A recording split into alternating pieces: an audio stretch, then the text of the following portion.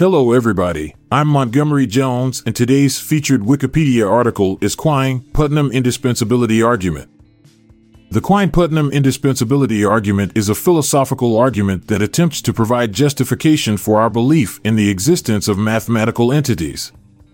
This argument is put forth by philosophers Willard Van Orman Quine and Hilary Putnam, who assert that our acceptance of scientific theories necessitates the acceptance of the existence of mathematical entities.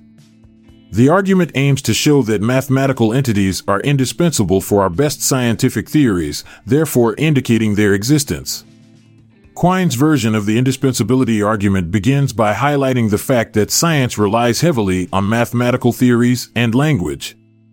Scientific theories often involve mathematical equations and concepts, which play a crucial role in explaining and predicting the natural world.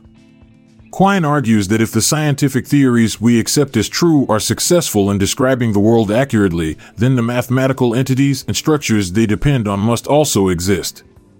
According to Quine, we should adopt a holistic worldview, where our beliefs form a tightly interconnected web.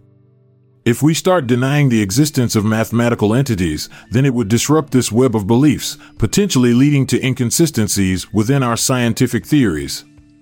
Quine contends that maintaining consistency in our beliefs is crucial for the overall success of our scientific enterprise.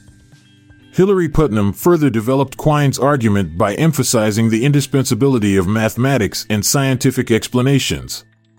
Putnam argues that mathematical objects cannot simply be reduced to physical objects, as they possess unique properties and cannot always be identified with any particular physical instantiation. He believes that the role of mathematics in science goes beyond mere efficiency. Rather, it enables us to explain and understand the regularities and patterns observed in the natural world. Putnam illustrates the indispensability of mathematics by examining the success of scientific theories and their ability to make accurate predictions. He argues that the accuracy of scientific predictions provides evidence for the existence of the mathematical entities employed in those theories.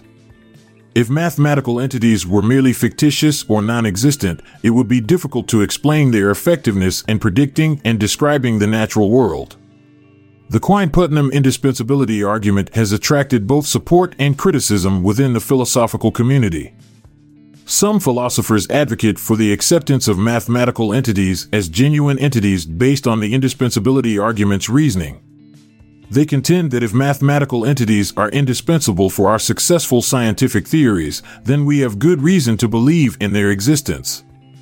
On the other hand, critics argue that the indispensability argument does not provide a sufficient basis for accepting the existence of mathematical entities.